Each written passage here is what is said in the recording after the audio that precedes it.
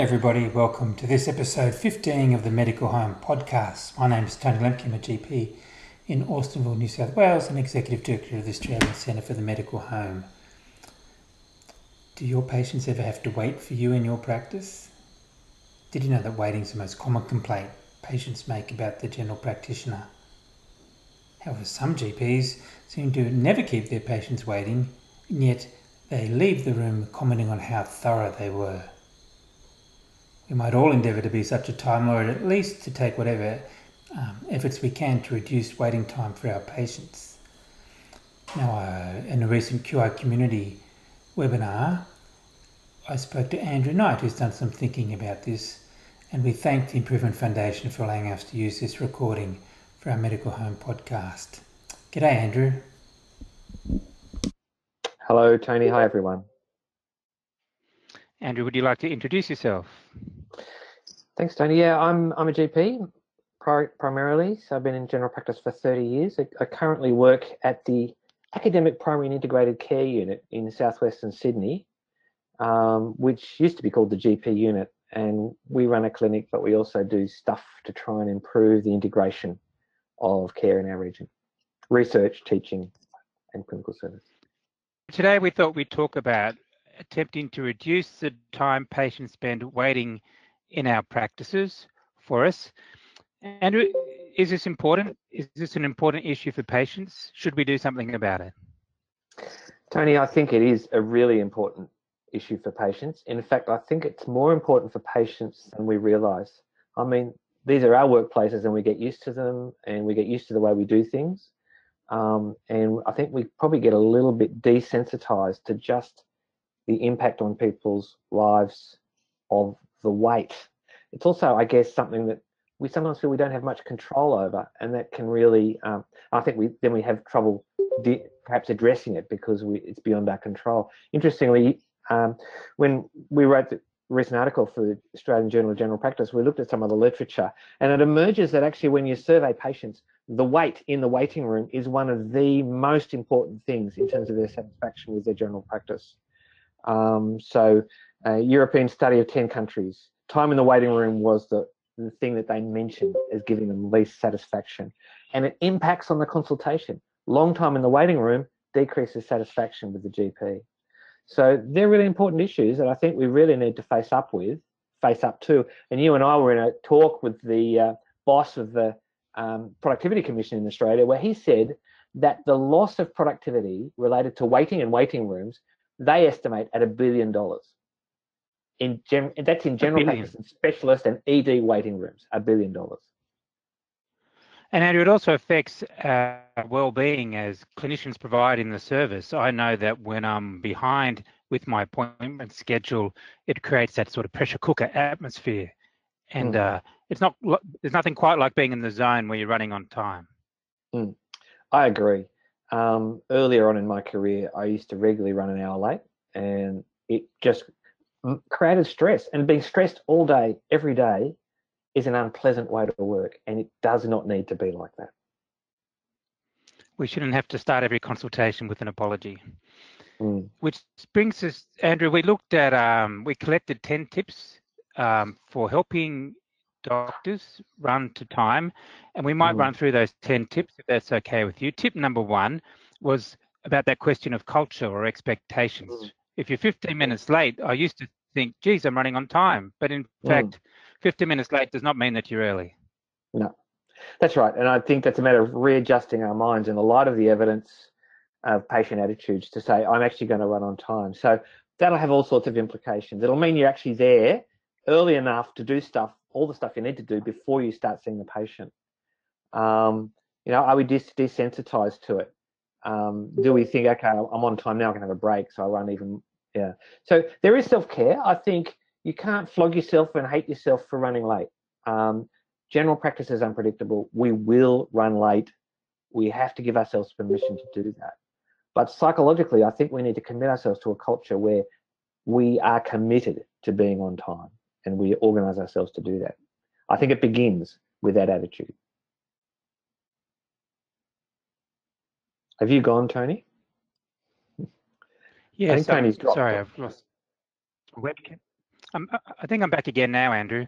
Yeah, we can hear you. So as a quality improvement, we're hoping that our practices will consider, as always, improving waiting times a quality improvement initiative. And one of the things that some of our practices have done with this 15 minutes late doesn't mean you're early, is to start tracking doctors' starting times. You can keep a running tally in your waiting room of when the first doctor's appointment was at 9:30, what time he actually called the patient in. It's very hard to make up if you start late, and if you're used to being very late, then 10 minutes past 9, quarter past 9, 20 past 9 sometimes feels all right. Perhaps it is a quality improvement program to start tracking those times. The tip 2, Andrew, was about warming up, being prepared for the consultation. This is something that really that struck me. You're running late, and then you run out of pathology request paper, so you've got to go out and find it, or and that happens over and over again. And I realised that if you do that in every 10 seconds in every consultation, half a minute in every consultation, it all adds up. That is a consultation that you've lost.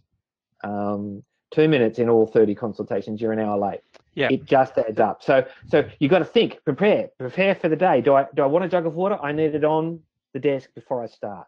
I need to look at the stuff. This is something that you can set a system in place. You can actually get the staff to say, is the room all ready to go? And you can do it yourself. Is your computer switched on and ready to go? I like to have a filing cabinet drawer with all the resources, and the classic one was the antenatal shared care protocol. Am I ordering all the right tests? You need to have that right to hand so you can pull it out and order the right tests at the right time. I think you can easily gain 15 minutes by being on the ball, prepared, warmed up, ready to go for the day.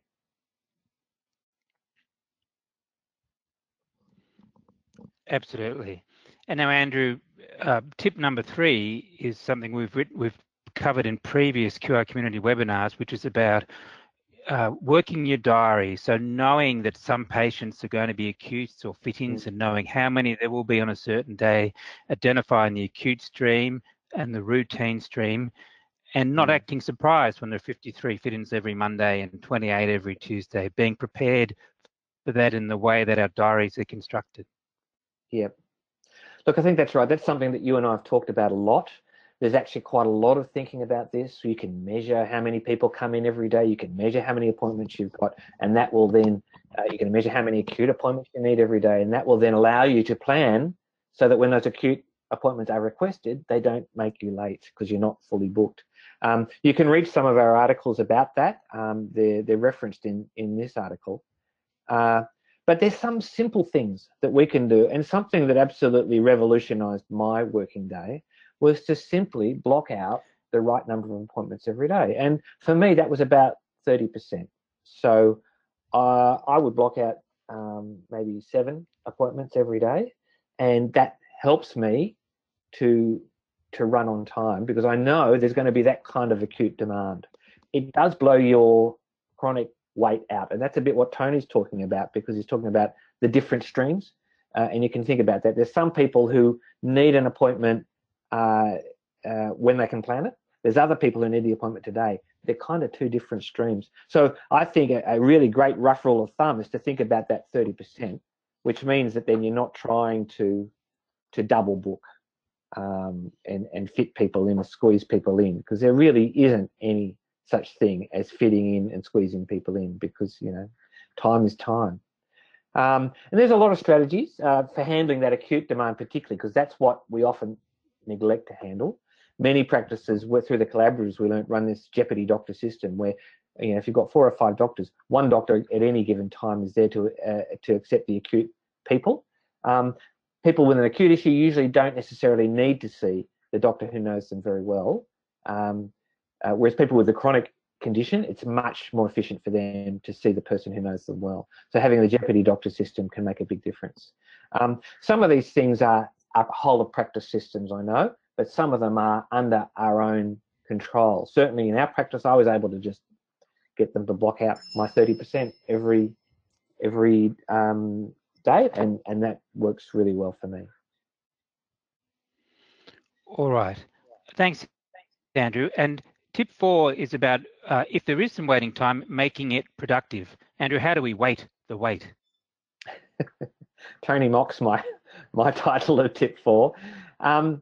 Look, it is time, it's dead time in one sense, but can you take advantage of it? If you've got a practice nurse, can that person take a blood pressure, collect and test urine, perhaps organise request forms, perhaps do some of the things required for the diabetes check, so that when they get into you, you don't have to do those as the GP, and that saves you some time. Can you increase your patient's ability to self-manage during their time in the waiting room, which means that they can then not need to come so often? It's a long-term strategy, but clearly it's a useful time. Wait the wait, you know, get some more value into that wait time. So Andrew, our next series of tips is about what we do during the consulting. And you talk about the golden minute, and we had Larry Baker in our previous webinar who talked to us about helping our patients in improving their lifestyle. But one of his great tips is to have a 10-second meditation before you call each patient in, to think to yourself, what will this patient need today? How can I help them? What are their particular attributes that I know about? Just breaking off from the previous patient and preparing your mind for being as helpful as you can for the patient to come, forming a bit of a break in your consultation, thinking and allowing yourself to be prepared for the patient coming in front of you. Yeah, this is really about how we consult.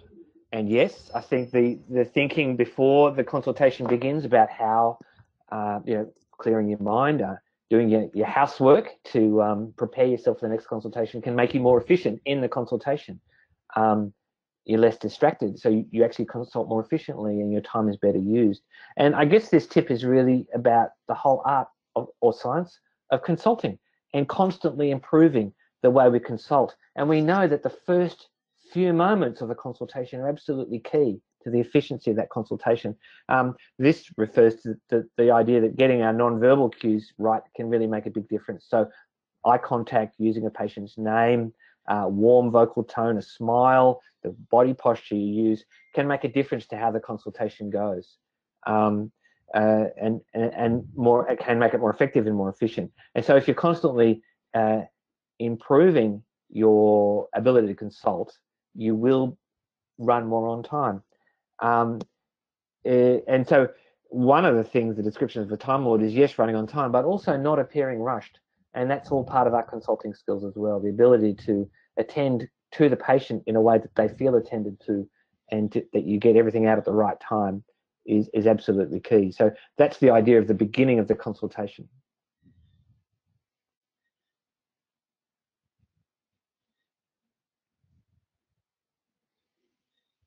So we're not hearing you, Tony? Yeah. Thanks, Andrew. The next tip was about, and this is a very important one, of what can we do for today, getting that patient's agenda and getting their full list up front. Is there anything else? Is there anything else? Find out everything you'll be dealing with. Yeah, look, in my GP registrar teaching days, I think this is the thing that registrars, one of the most important things I could teach a registrar was the idea of getting the agenda out at the beginning of the consultation. So remaining silent until the patient's finished speaking. Seems like it's counterintuitive. You think they'll just go on speaking, but in fact they don't. Most patients will stop speaking by 60 seconds, and almost everybody by 150 seconds will have stopped speaking. And then you've got the patient, most of the patient's agenda, and then asking, you know, was there anything else you wanted to cover? That allows you then to see what you're hoping to address in that time, and then you can think, well, does it fit with our 15 minutes? Maybe not, or maybe we can address this and this quickly, and the nurse can address that quickly. So it allows you to plan. The other major breakthrough that it took me about, must have been about 20 years into my career before someone, Michael Greco actually, who many of you may have heard, I actually introduced this tip, and that is to say, once you've got that list, to turn to the patient and say, now, of these 8 things, which are the ones that you don't want to leave here today with them unaddressed? What's most important to you? Now, they might say, well, I must get my driving medical done, that's fine. And you might say, well, okay, that's fine, but I'm actually most worried about the fact that you've had chest pain since midnight. So, you have your own agenda, you have a right to your own agenda, and you need to include it in terms of prioritizing. But that prioritizing question really allows you to provide value to the patient. They walk out feeling like that their needs have been met, and also allowed you to then maybe reorganize things that are further down the agenda. I find that has absolutely revolutionized my consulting and my on-time running. And you'll know you've made a blue when after spending 10 minutes looking at a patient's mole, they tell you, now doctor, what I'm really here for, ... That's what happens if you don't get that agenda up front. So if you do get the agenda up front, you can often find that you can deal with all 8 things by allocating them the appropriate length of time, or as you say, using the nurse or other people to do it. So by getting the agenda, you can deliver better value for the patients by max packing, by allocating your time appropriately. If you don't have the agenda up front, no chance. Yeah. It's interesting. The Canadians identified this, and they ran. I remember reading about a project they ran in Canadian one region in Canada where they actually said to patients, you can only talk about one thing. You go to the GP, only raise one thing. I actually think that's a disaster. It's really annoying to patients. And guess what? They've then got to come back and have another appointment. So you actually blow your capacity tomorrow or next week or whenever they come back to deal with the other thing. If you can deal with as many things as you can at that time, then yeah, it makes sense. So that getting the full agenda out and dealing with as much as you can is really important. We'll come to that a bit more later. Yes, you don't really want people to come back if they don't have to. Andrew, the red zone is an American concept of the doctor being the rate determining step in making sure you're running on time, and the rest of the practice does everything they can to assist the doctor to running on time. So if your sign of people not being in the red zone is walking up and down the corridor looking for the otoscope or the Doppler to listen to the baby's heartbeat, or has anybody seen the cryo machine? Doctors doing non-doctor things, doctors chasing up paperwork. Really, if we're going to run on time, we have to concentrate on the red zone. It's a helpful concept that our time is high value and precious. It's important to think it through about time that you're wasting on unimportant things. I remember having a conversation with a GP about this, saying, but when you're taking the blood pressure and you're weighing them, isn't that a time when you're actually building your relationship? And he said, well, I'm much better off talking to them about initiation of insulin or other things that I can do than weighing people and doing blood pressures. And I had to agree. He actually said it gave me more time to do important things like talking to them than doing these tasks. So really thinking about the use of time and that red zone, I think it's a very useful concept. And also we do waste people's time. Even the way we structure our waiting room, the way people have to wait to get registered, all sorts of things. It's worth thinking about red zone for patients for their sake and wasting their time. So Andrew, Mark Murray, the doyen of Access, says that the value in general practice is the relationship between the doctor and the patient. And because all your patients end up dying, he says, so it's the relationship between you that is the most important thing. And the value is the time you spend talking about important things with that patient, giving them a richer, more meaningful life, allowing them to develop. And the rest of the time where you're walking around and doing unnecessary things is wasteful, because that other time is so important. So we want to be in the red zone. Andrew, here's you can also harness the enthusiasm of the patients for you running on time, and you've developed many years ago the famous 12-minute slip. Yeah, this is something that really helped me. It actually came from when I was first starting to learn about quality improvement, and someone used the 5 whys on me. I don't know if you've come across 5 whys. It's a way of getting to the root of a problem where you ask why 5 times. So my problem was I run late, and they said, why? I don't know. Consultations just run over. Well, why do they run over? Oh, we keep talking too long. Why do you keep talking too long? Well, I guess, I find it hard to interrupt people. Why is it hard to interrupt people? Well, it seems rude to interrupt people. Why does it seem rude. I don't know. I think they want to go along, and we worked through it. It came to the point of realizing the biggest problem was that I didn't want to interrupt people, and the solution we came up with was that we should tell people how long a consultation was, so that it wouldn't seem like I was interrupting when I said we needed to finish. So we invented this slip, and I gave it to everybody for 2 weeks, and it halved my wait time, because I found patients would start to look at their watch at about 12 minutes and say, you'd better finish, you've only got 12 minutes. So it says, it's annoying for patients and stressful for staff when we run late. We're keen to fix our lateness. And one of the problems is we're running over time. Just 4 minutes per extra consultation means the doctor's 1 hour late at the end of the morning. You can help by being aware you've got about 12 minutes, being understanding if the doctor suggests you come back.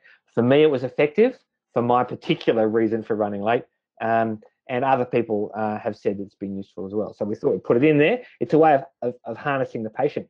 One little wrinkle to this is I know now that there's online booking, I always tried to get the receptionist to say, oh, yeah, okay, I've booked you for a 12-minute consultation with Dr. Knight. So people know it's 12 minutes. But that didn't work.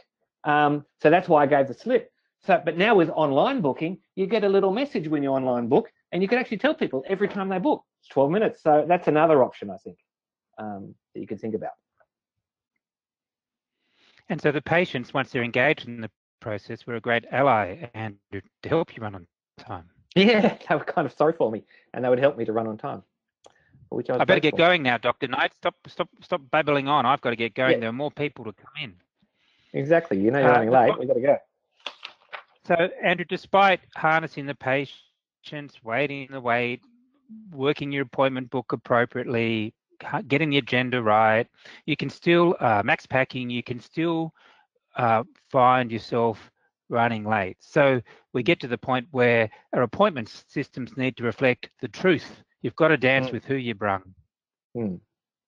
Yeah, I don't know if this was your idea, Tony, but it's a neat idea. If you always run half an hour late at the end of the day, and it's completely predictable, and so, you're supposed to finish consulting at 5, but you always finish at 5:30 with your last patient, what's to stop you blocking out the 3 p.m. patient and the 3:15 p.m. patient, just block them out, make them unavailable for booking, and then just add another 2 at 5 and 5:15. So then, at least for most of the day, you're seeing people at the time that's predicted.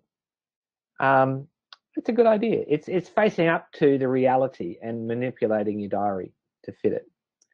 Yeah. Another interesting idea.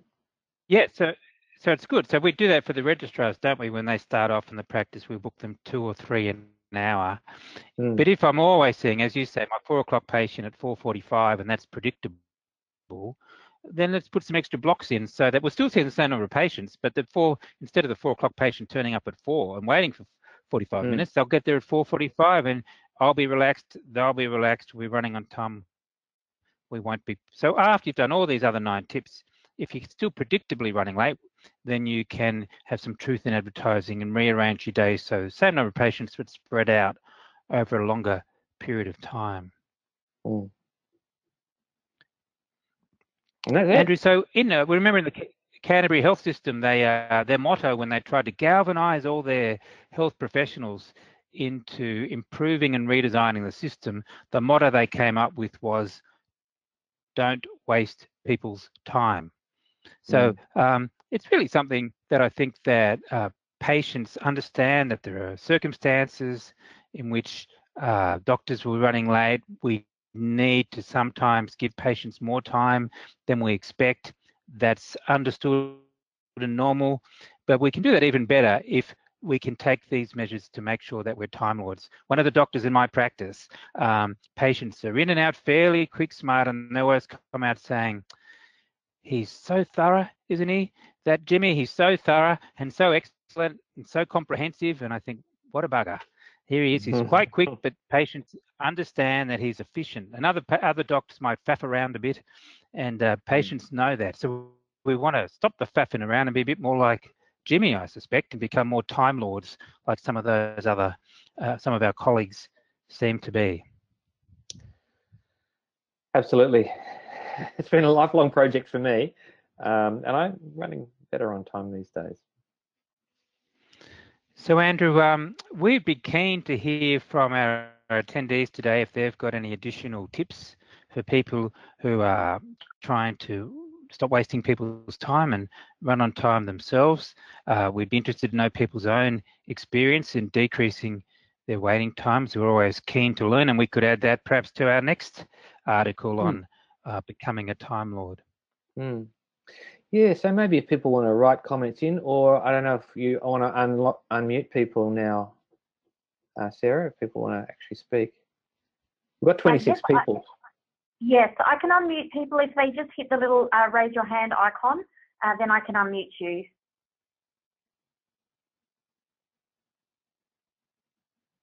Okay, Chris, I'm going to unmute you now. Thank you.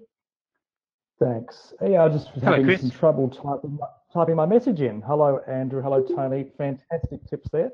One thing that I've come across and started doing, it's a little like your pre-planning, is having a huddle in front of the list with a nurse or receptionist, seeing who's on the list for the day and thinking, okay, I've got Andrew coming in. I know that he's going to actually take a bit of time. How about you grab Andrew, weigh him, do the blood pressure, get his list of him. If you could document the list before I see you, then that will actually save me some time. Because there's always, you can always look at your list and think who could be a blocker today, only from past experience, but then you can actually share that across the team, and that huddle working through the day only takes 5 minutes to think about who's on the list today. So that's a little thing I've been practicing. Nice.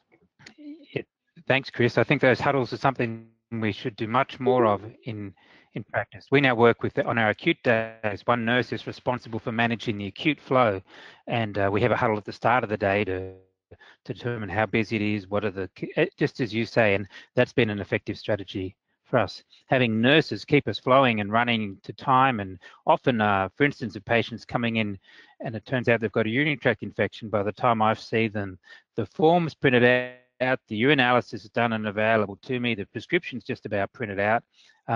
Patients appreciate it, and it really can keep me in the red zone and improve our acute flow.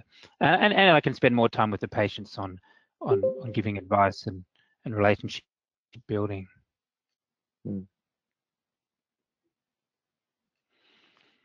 Well, that's our time for our, thank you, Chris, for that comment, and that's our time for our lunchtime lightning webinar. Sarah, what's coming up?